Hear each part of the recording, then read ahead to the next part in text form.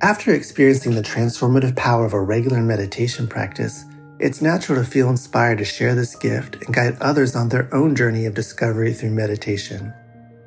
Join Buddhist teacher David Nichtern and Duncan Trussell, comedian and creator of the Netflix animated series The Midnight Gospel, for a free online event on Tuesday, May 7th at 6 p.m. Eastern Time. They'll discuss the profound practices of mindfulness in Dharma Moon's renowned mindfulness meditation teacher training program. Get certified by Dharma Moon to teach meditation, lead group practice sessions, and work with individual students. Visit dharmamoon.com/beherenow for more info and to reserve your spot for the free online event with David Nichtern and Duncan Trussell.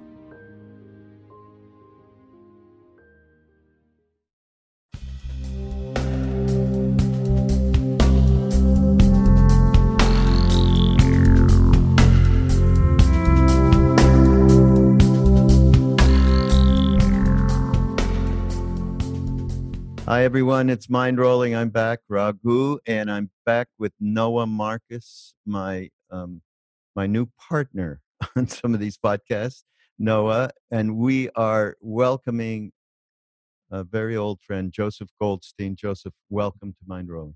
Thank you. Good to be here.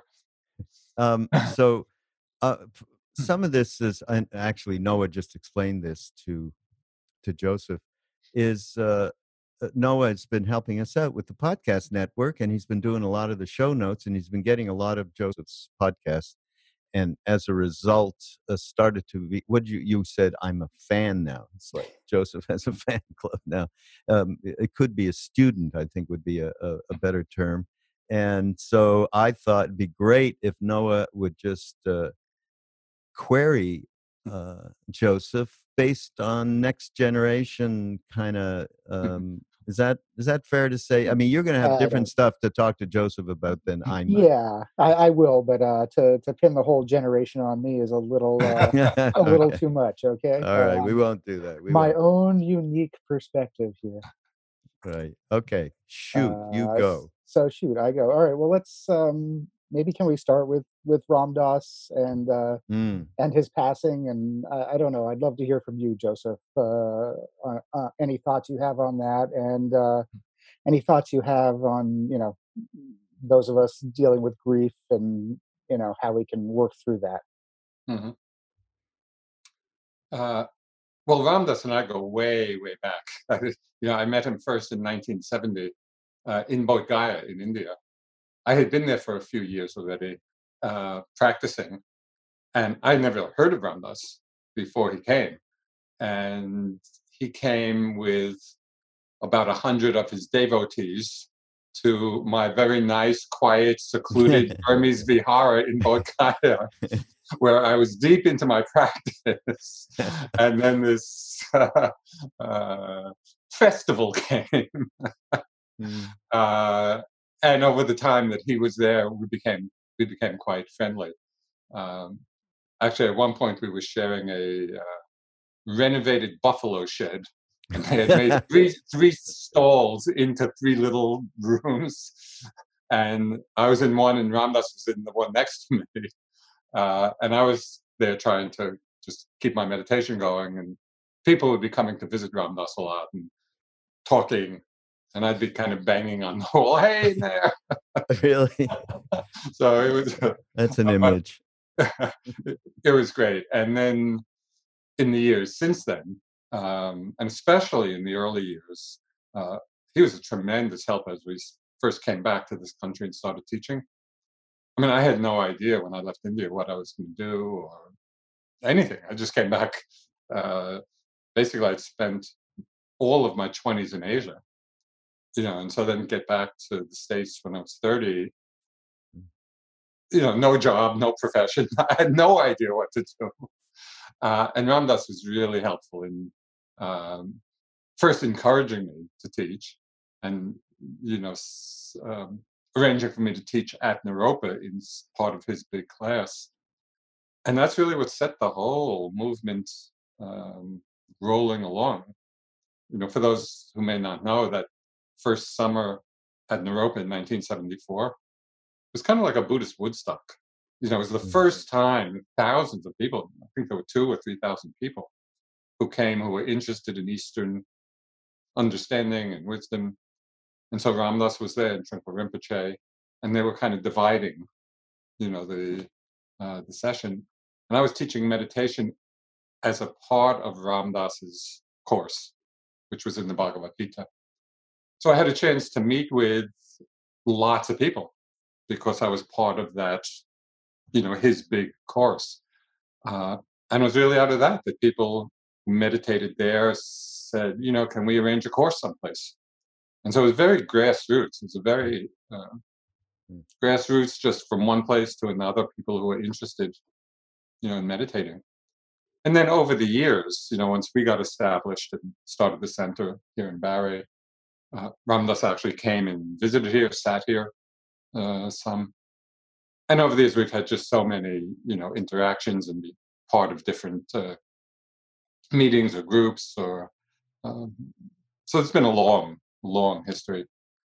As you know, Rocco, I was out there at not this last December, but the December before at the Maui. And it was wonderful being there then with Ram Dass. I would love that.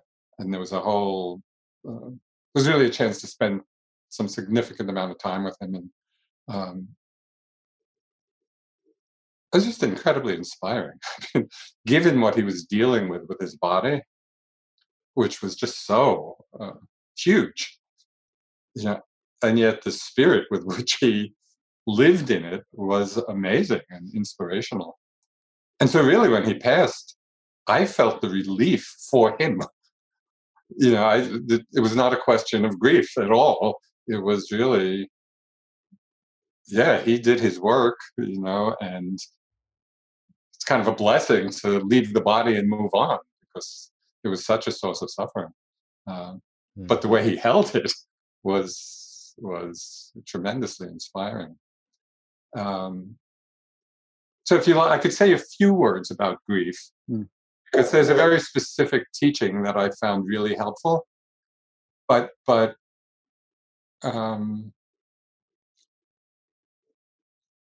some people may relate to this and some not, because this is a very tender area.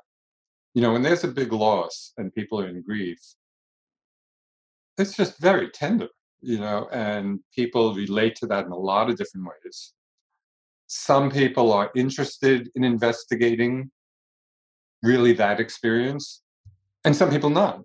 And that's fine. It's just people are at different places in that process. But for those who might be interested in really exploring what that experience is like, I would really suggest beginning to separate out the experience of loss from the experience of grief. Because for most people, these two are conflated, and it almost becomes the same thing. But when we look carefully, they're not the same thing at all. And I was first tuned into this in reading some of the stories from the Buddha's time. And one of the stories was when his chief disciples died, Moggallana and Sariputta. So they were his chief disciples. They died before the Buddha. And he commented about how the assembly of followers, nuns and monks and lay people, now seemed empty because of the loss of these two great beings. He said it's like the great branches of a huge tree. If two of those great branches fall off, that's what it felt like. And then he went on to say, but isn't it remarkable that even in the experience of this loss, the Tathagata, which is how he refers to himself, does not experience grief. So that was interesting to me. And then in the beginning of the Satipatthana discourse, which is that discourse on mindfulness, the very opening paragraph says, the development of mindfulness is the way to overcome grief, lamentation, sorrow. So when I put all this together, it was really interesting for me because clearly the Buddha experienced the loss in the way he talked about it, but he was not grieving the loss. And so then when I began to look at myself, I really began to see that in some way grief is the manifestation of the non-acceptance of the feeling of loss, which is painful. It's a painful feeling. So it's not surprising that people have a hard time accepting that.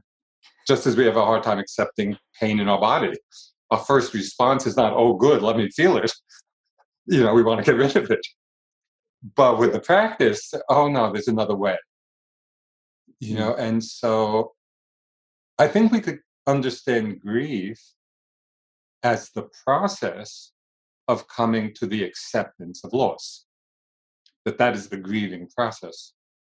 But I think most or many people are not really seeing the possibility of going directly to the experience of loss with an attitude of acceptance. That we don't have to wait it out until finally we accept it.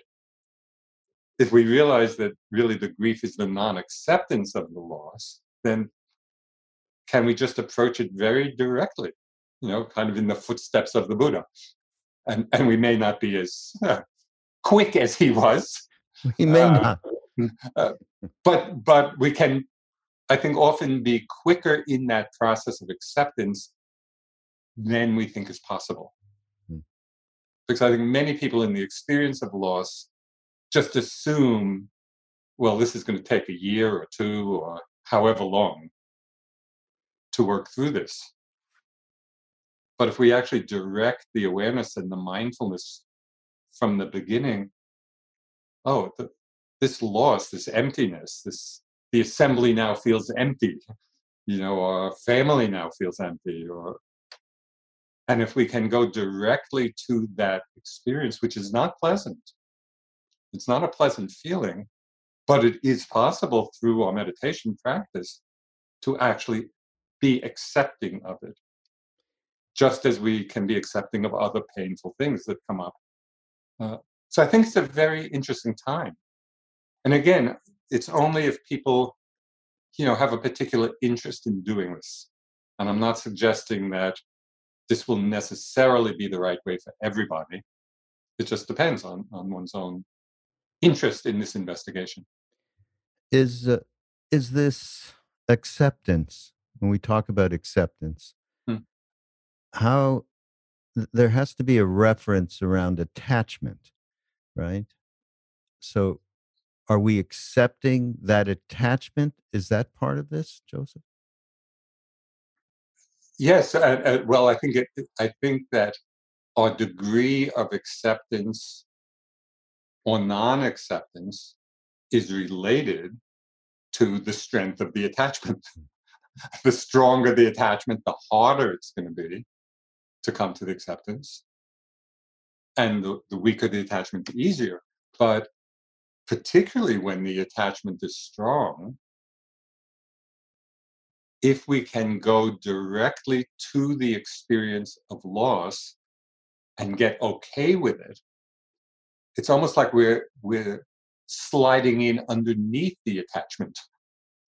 And that very acceptance of the loss is going to weaken the attachment and the clinging, because we've accepted the experience of someone no longer being there. So it's really a way of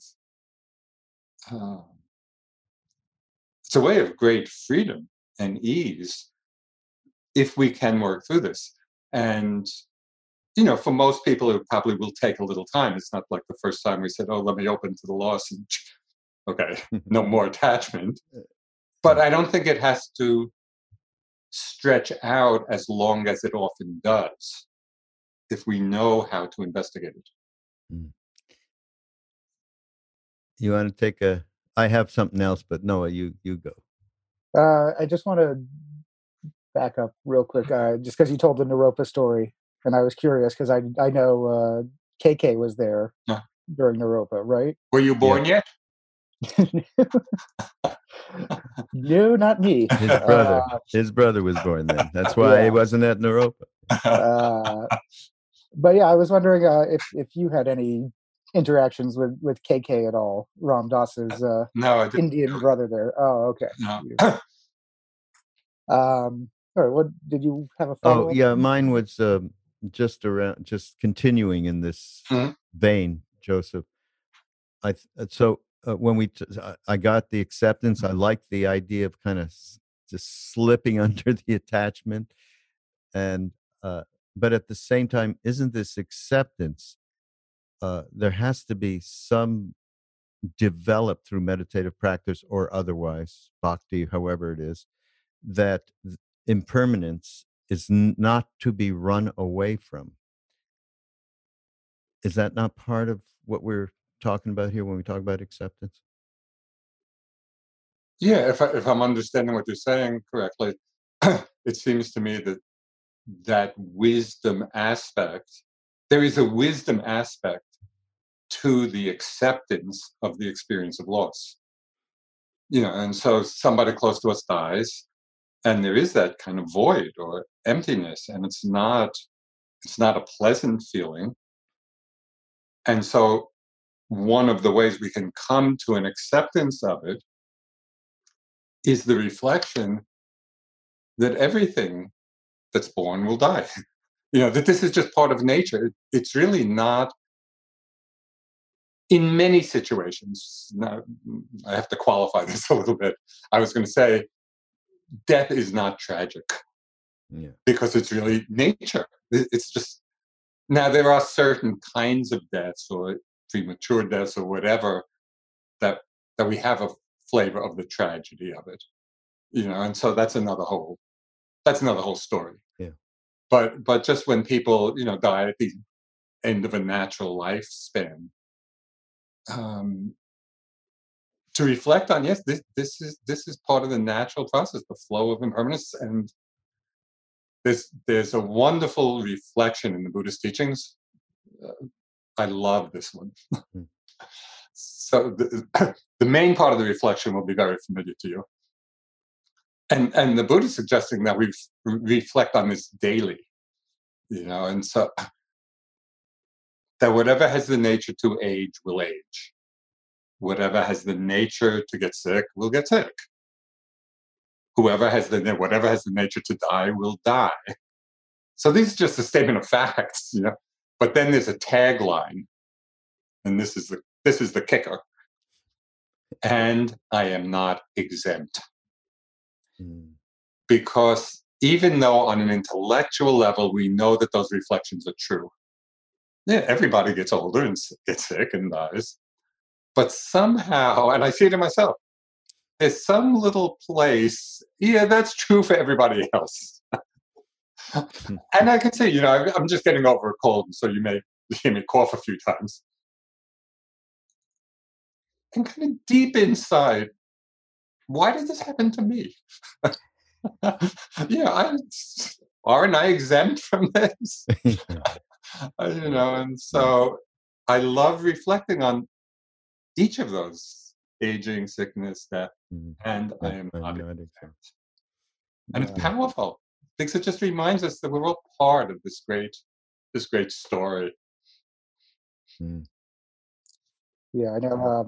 I just remember I was having a conversation with you, Raghu, not too long ago, where I was going, God, I'm almost 40, but I still feel like I'm, in college or whatever.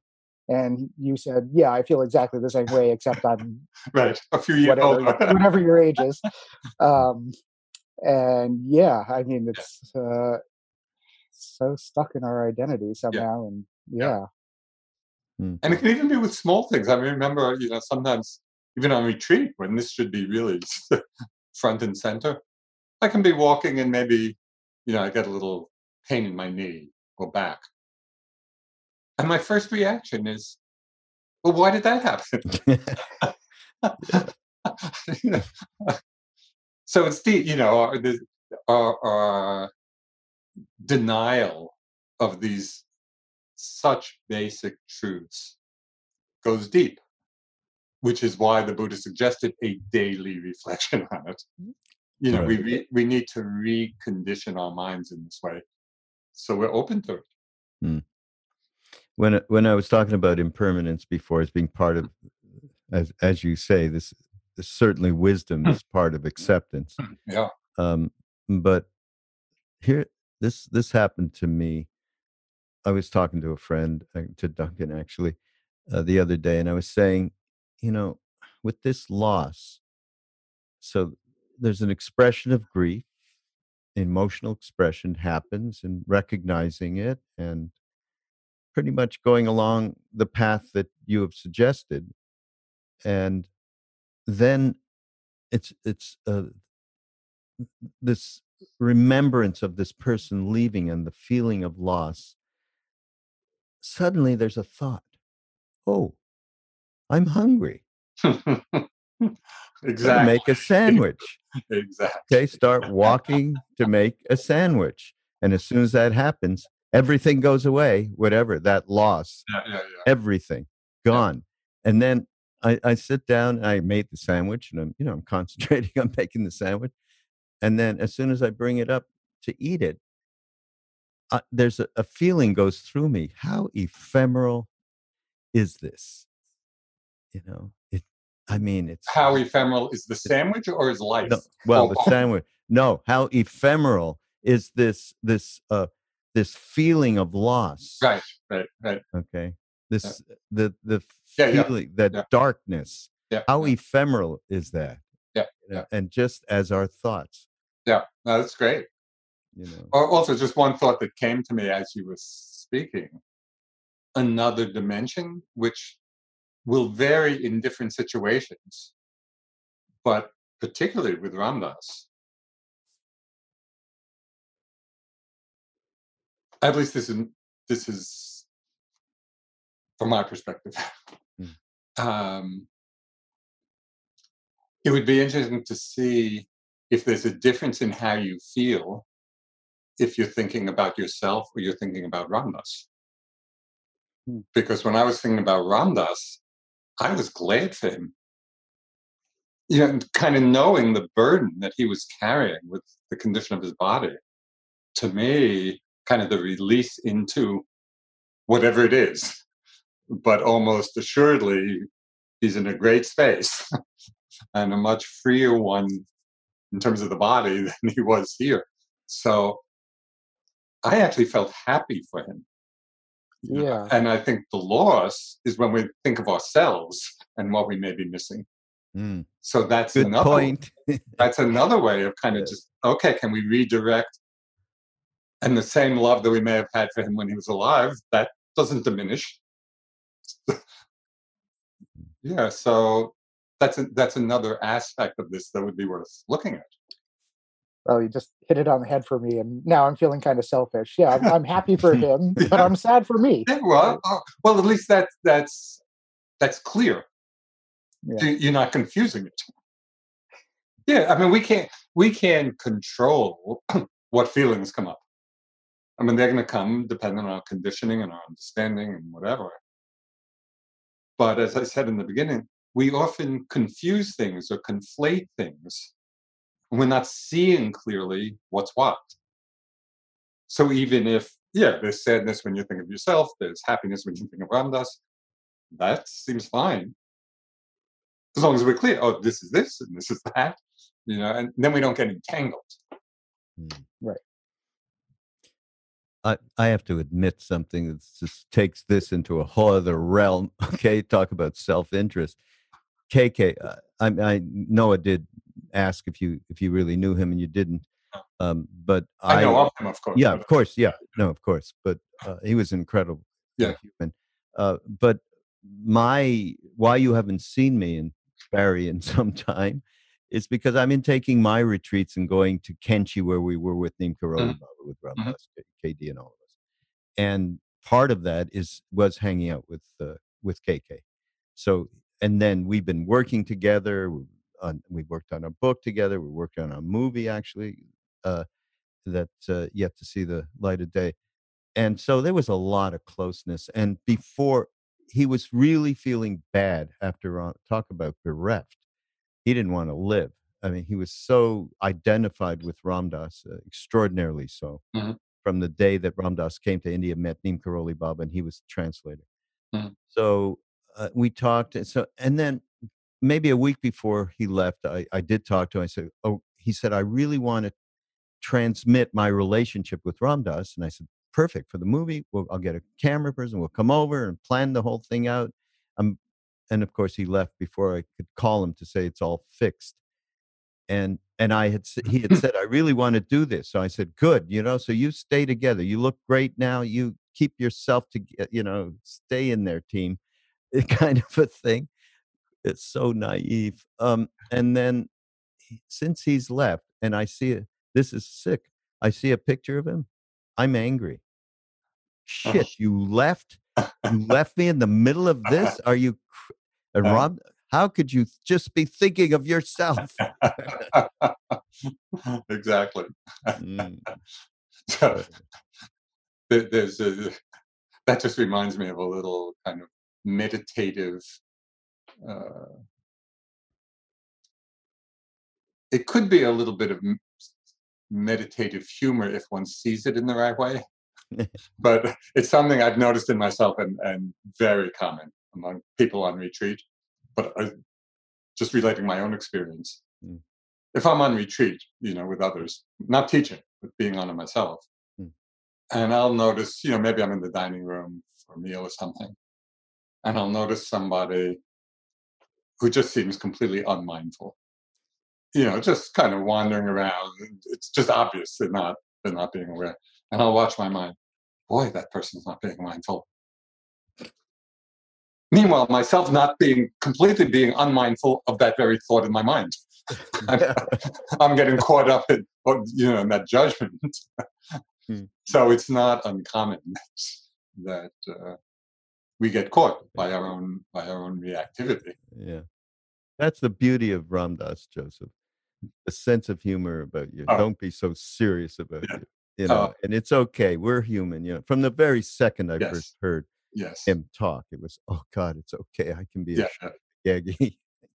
Now, sense of humor is, especially about one's own mind, it is so helpful. One meditator once came into an interview, and his report about his practice and understanding was just one line. He realized that the mind has no pride. Right. It'll do anything, and it does do everything. So can we hold it lightly? Yeah, and with humor. It's the big help. Yeah. Okay, Noah. What do we do if we feel like the mind does have pride? Is that just bad identification going on there? Yeah, and one can smile at that. Yeah. Okay. Where you see that, and you see that it's all conditioning. Yeah. And so that conditioning is arising, and if we can be mindful of it, we can hold that lightly, and actually smile at it. Oh, look at that. That's great. Yeah, actually, that leads perfectly into this other question I had, and this actually comes from the notes I took at that retreat in Maui that you were at a couple years ago. Yeah, you gave this fantastic talk about mindfulness. Mm-hmm. And I don't know if I'm quoting you exactly here, or it's just my notes. I had something along the lines of mindfulness reveals the pattern of our conditioning. Mm-hmm. How can we use identifying that pattern to sort of help us break the attachment that we have with ego, with self, with all of that? Yeah, well, basically everything that's arising moment to moment is arising out of conditions. So there's nothing which is in our regular experience unconditioned. Uh-huh. It's like everything's arising out of causes. But I think the ones to particularly pay attention to is when we begin to see repetitive patterns, because that's when the conditioning has really created a groove in our minds. It's maybe in more modern terminology we could say those neural pathways have been well, no, I don't know what the right word is, well-traveled. And so when we begin to recognize, which are the most predominant, deeply habituated patterns, so then it's really a question of trying to become mindful of them quicker. Because the ones that are deeply habituated, because of that, are generally very seductive. Because they've just this deep habit, we have the habit of just buying into them and believing them and acting them out. And what I found myself is, particularly with ones that are strong patterns, if I don't catch it right in the beginning, it may take me down. It's like hopping on the train, and then sometime later we get off. And it could be the habit of judgment. It could be the habit of anger. It could be the habit of greed. I mean, the basics. Yeah. But if we can practice, and this is a practice, and it will take practice, but to actually keep our radar out for the first thought of whatever it is, whether it's a reactive judgment or whatever. Or it could be a thought that triggers strong emotion. I'll just mention a story but abbreviated a lot because it's a long story. But this goes back many years, like 15, 20 years. And I was on a self-retreat, and I had done something, basically in the middle of the retreat, I was having some trouble with my back. Went for a chiropractic adjustment, which I had many, so it was nothing unusual. But for some reason, I don't know if it's because my energy system was so open because of the retreat. I don't know why. But this very ordinary adjustment was traumatic to my body. Really traumatic. I mean, my body froze. This lasted 3 years. So working with that pain and difficulty. But while I was still on retreat, so I went back after that.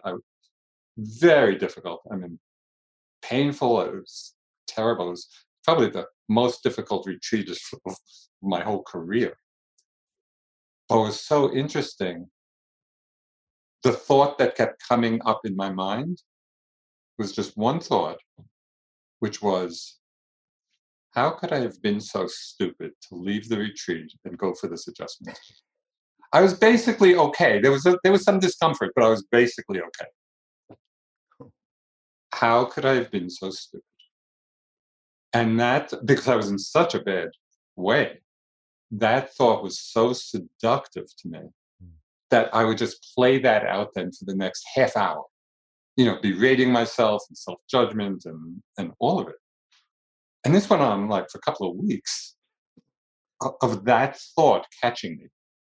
And finally I realized, okay, I need to be hyper vigilant for the arising of that thought, because that was the thought that was leading me, taking me on this whole ride. And so then I kind of set the radar out, in my mind. So even when the first few words of the thought, how can I? It's like, so then I developed this kind of technique of, maybe at an amusement park, we just shoot at a balloon or a duck or something, pop, So that's what I would do with these thoughts. I just knock it out of the sky, knock it out. So it became kind of a game, but it was amazing how freeing that was. That it was just that thought pattern triggering all the emotions, which if I wasn't on top of, would just take me down this long, suffering journey. So I can't remember now how we got started on this. but with strong seductive emotions, catching the initiating movement in the mind can be hugely helpful. Well, I like what you said. I like the reference to radar, keeping the radar up Yeah. for just this is a major thing for everyone. Yeah. That there's something that comes along that really has that gigantic tidal pull. Yes. We say. Okay, so what are we talking about? How do we keep that radar up? What are we talking about practice-wise? Okay. Or just moment, you know. Yeah. Well, this is an interesting question because I'll tie it into this, but also to practice in general. And it's something that this is a talk I've been working on just now, so it's a timely question. Basically, setting the radar has to do with having a strong intentionality. So, for example, when I would sit down, I would actually verbalize in my mind, keep an eye out. Just keep a watch out for this. And having that strong intentionality. And that became one of the conditions for picking them up quicker. And if I saw that I was slipping into it again, I would reset the intention. So this also applies to our very ordinary meditation. And it has to do really with right effort. And so I was just playing with this experience of sitting and just being with the breath. So it's very simple, uncomplicated. And in watching what happens both in my own practice at times and with many meditators, we can go into a sitting with an intention. Yeah, I'm going to be with my breath for this time, or whatever our object may be. But then we get into this state, which I think we've talked about before, what I call more or less mindful. Where we're kind of on the breath, but at the same time, the mind is thinking away. So it's kind of two parallel things going on. And I realized that we can just dial up, we can turn that intentionality dial up just a little. It doesn't take much. It's a very subtle movement at the beginning of each breath. And it need not even be verbalized. It could be, but it would also be a non-verbal setting the intention for the mind to stay completely steady on the breath, not the more or less mindful. But okay, I'm going to really be here for just a breath, because we really can't do more. That's about our capacity. But that's enough, because if we do it for each breath, two things are going to happen. One is it will make us much more aware of when we slip into more or less mindful, and we have these parallel thoughts going on. That'll become more evident to us quicker because we've set the intention. And with a few cycles, having set the intention, what I've noticed is that the mind actually, within that very short time of a few breaths even, the concentration level actually deepens because of that right effort or that right intention. Okay, I'm going to really be close and steady for this very short period of time. So one way to practice this, and maybe some of the people listening to the podcast, I first began to pay attention just to this intentionality dial, doing a mantra, and so I don't know, who of you do mantra meditations, but I was doing this Tibetan mantra, the Vajrasattva mantra. It's a 100-syllable mantra. So I was doing it, and I've done enough, so it's kind of going on by itself. And I'm doing it out loud, just, softly. And what I realized is just what I described, that the mantra can be going, and I can be thinking at the same time. Having a good time at the same time. But then when I saw that, so then I started setting this intention at the beginning. So the 100-syllable mantra, I don't know, it takes a minute or 2 minutes. I don't know how long it takes, but it's some short period of time. I just turned that intentionality dial up a little bit when I saw that the mind was drifting off it. Okay, be with every syllable. Just really be there for every syllable. And it was amazing, And the first time I did it, maybe the mind would go off at a little less. Within a few cycles of mantra, I found that the mind actually could stay steady mostly throughout it. So this was really interesting to me because it wasn't about 20 years of practice and maybe I'll get there someday. It was about setting the intention for a short period of time now that actually effectively deepens the concentration quickly. But it takes that very subtle effort. And I want to emphasize this because often people mess things up by making too much effort. Okay, I'm going to hold on to this mantra, like holding on to a bucking bronco or something. It's not.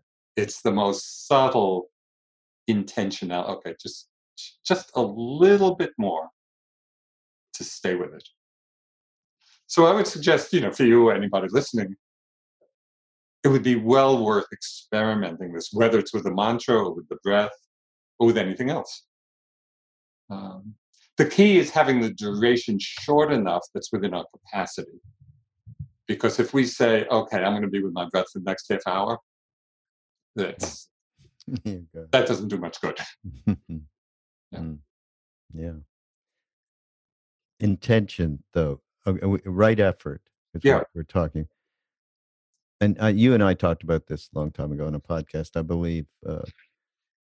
And it is tricky to summon up will, effort, however you want to call it, that is so identified with being a doer, that this spaciousness that you're trying to create and to build this real effort and as you say, intention that's very hard when it has that, when it identifies in that way.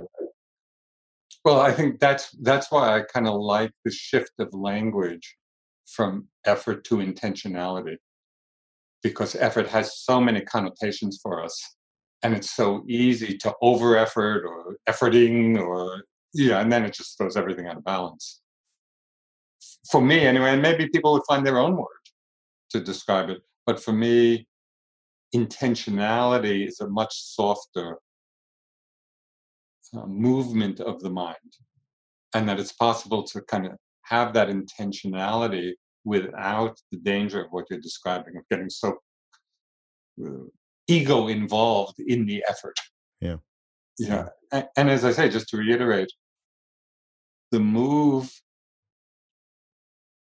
quality of just turning up the dial a little bit is really subtle. It doesn't take much. That's what the big discovery was, that it doesn't take gritting one's teeth, and it's just setting the intention and just giving it a little more energy than we had been, but not much. And that would be the interesting exploration for people, for them to find that dial in the mind, and then just to learn how to adjust it microscopically. Yeah. And it's interesting, it's just really interesting to do. Just as not really a comparison or anything, but I think out of the Bhakti tradition, this could be similar. See what you think. And it came because I was hanging out with a yogi who's done a lot of austerities and tapasya and is accomplished. And so in his he brought us, a little group of us, to a place that he had done some of these austerities, where it was a bit of a jungly kind of place. And he said, so I just came here and I sat down, and I just sat for 6 months, he said. And I'm looking around, it's like wild animals. It was a monkey troop that was right next, it was like 30 monkeys, langurs, right? They're big ones right next to it, and where's that coming from? Where's where's the shelter when the weather, all of the things, of course, a tourist like me would think about, so to speak. Well, not only you, I think those would be the common thoughts. Yeah, right. Those would be common thoughts. So I said to him, where did you how did you do this? How did you manage to be able to not be shaken by this and sit there for 6 months? You know what he said? He said in broken English, I have God's will. He said, God's will. So, and he's in the Bhakti tradition. So he just aligned himself with that which is beyond the mind and ego, and you know, inside of himself, which is connected to Ram, which is his thing, and that intention was more naturally arising. Yeah.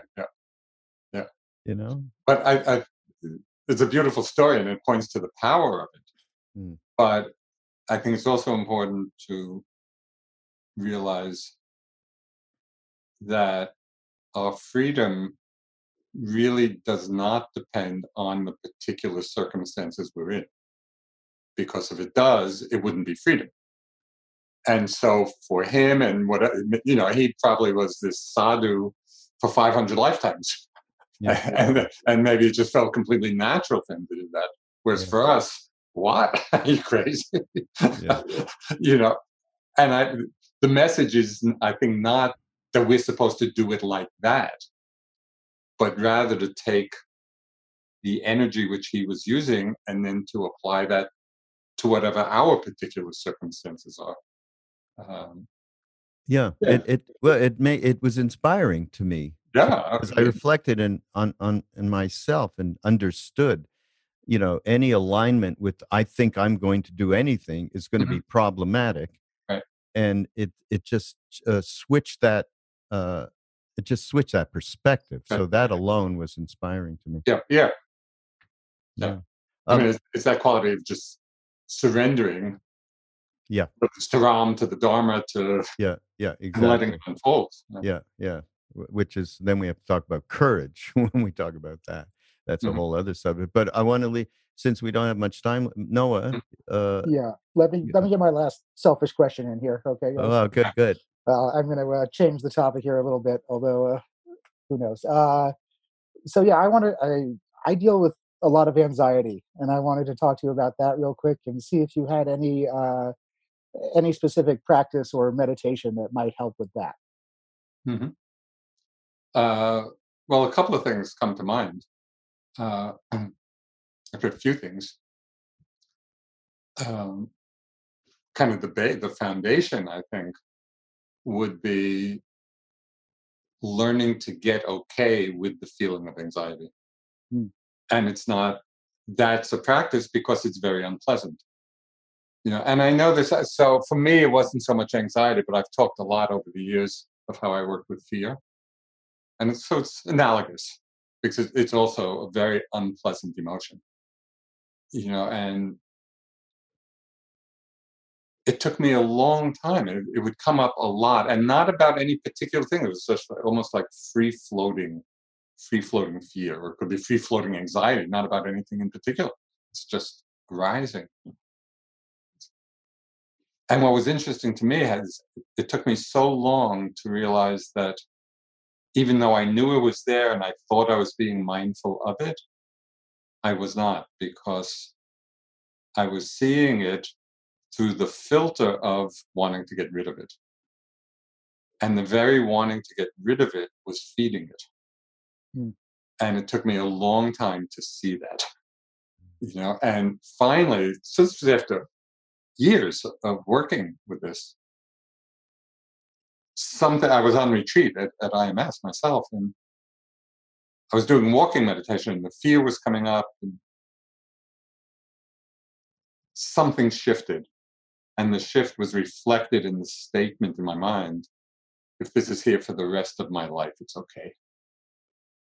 And that was the first moment that I genuinely accepted it. All those years of practice, I thought I was being mindful and accepting, but I wasn't. I wanted it to leave because it was so unpleasant. So it's okay became my mantra. You know, when unpleasant, particularly emotions, oh, it's okay. Just let me feel it. And so an image which might help people find that space within themselves. So just for you to imagine how you would be if you were with a child who was experiencing a lot of anxiety, how would you be relating? You probably would not be saying, "Oh, that's terrible. You shouldn't be feeling that." Or, "Oh, yeah, you really should be feeling it." This is, No, you would probably just be there in a loving, supportive way, knowing as the adult mind that it's a passing emotion, that this is the feeling now, and in the child's life, it's going to pass. So it's almost like we know internally how to be with these difficult emotions when it's a child and we're relating. But somehow we don't we don't understand that we need to apply that same relationship to ourselves when we're going through this. So that would be the first, to really change your attitude towards the anxiety. It's okay. It's okay. Just relax into the body, mind, and just feel it. And it's going to be unpleasant. It's not that that makes it pleasant, but it's just like feeling a pain in the back or the knee. In meditation, we learn, okay, it's painful, but it's okay. So that's the ground. And that's the most significant shift, I think. What was amazing is when I did that in that moment, the whole mass of fear washed through. It was amazing because it really felt caught. So it washed through. And it's not that fear never arises, it does. But since then, the relationship to it has changed. And now okay, it's okay. It's okay. Just feel it. And so I'm not reinforcing it through my aversion to it. That's a key point. And so you really have to watch how the mind is relating. Just two other quick things. Basically, I think concentration and the deepening of concentration really helps with afflictive emotions. Because as the mind gets more concentrated, they really don't arise. The mind gets unified in a certain way. And at first, that may just be a fleeting experience of concentration. But as we practice and the base level of concentration in our minds, over years of practice, gets stronger. When I think back to my early years in Bodh Gaya, I had zero concentration. I just thought all the time and enjoyed it.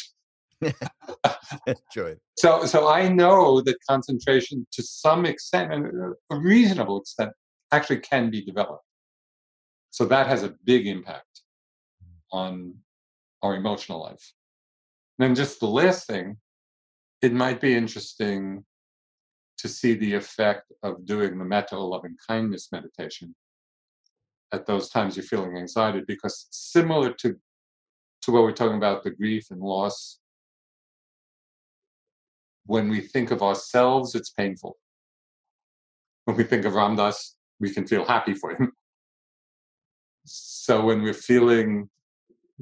our attention is all directed to my anxiety, my, so it can get very heavy.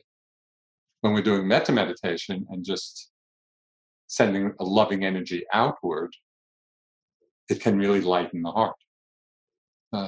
So there are these three aspects that I would explore.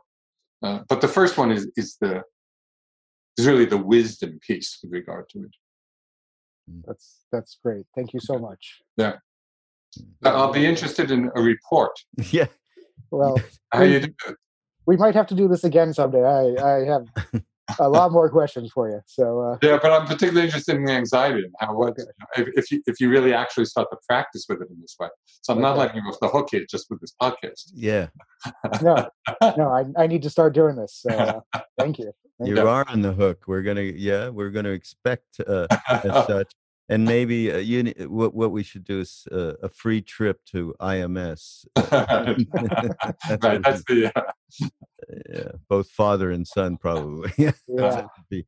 Oh boy, thank you so much, Joseph. You're very welcome. And by the way, Noah, you should find this stuff because there'll be show notes, and Noah's going to do those show notes and everything. And we lead people, of course.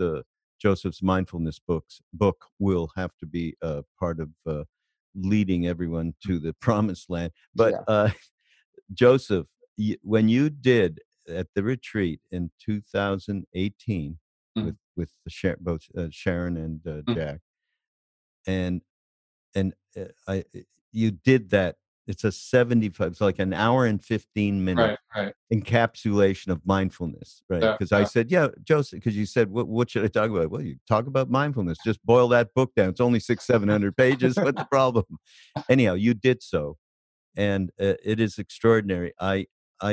And this wasn't for me to get out to the constituency of Love, Serve, Remember, but it was people that, like Noah, would have said to me, I'm having this trouble dealing with anxiety and fear, whatever it may be. I said to him, I have the solution.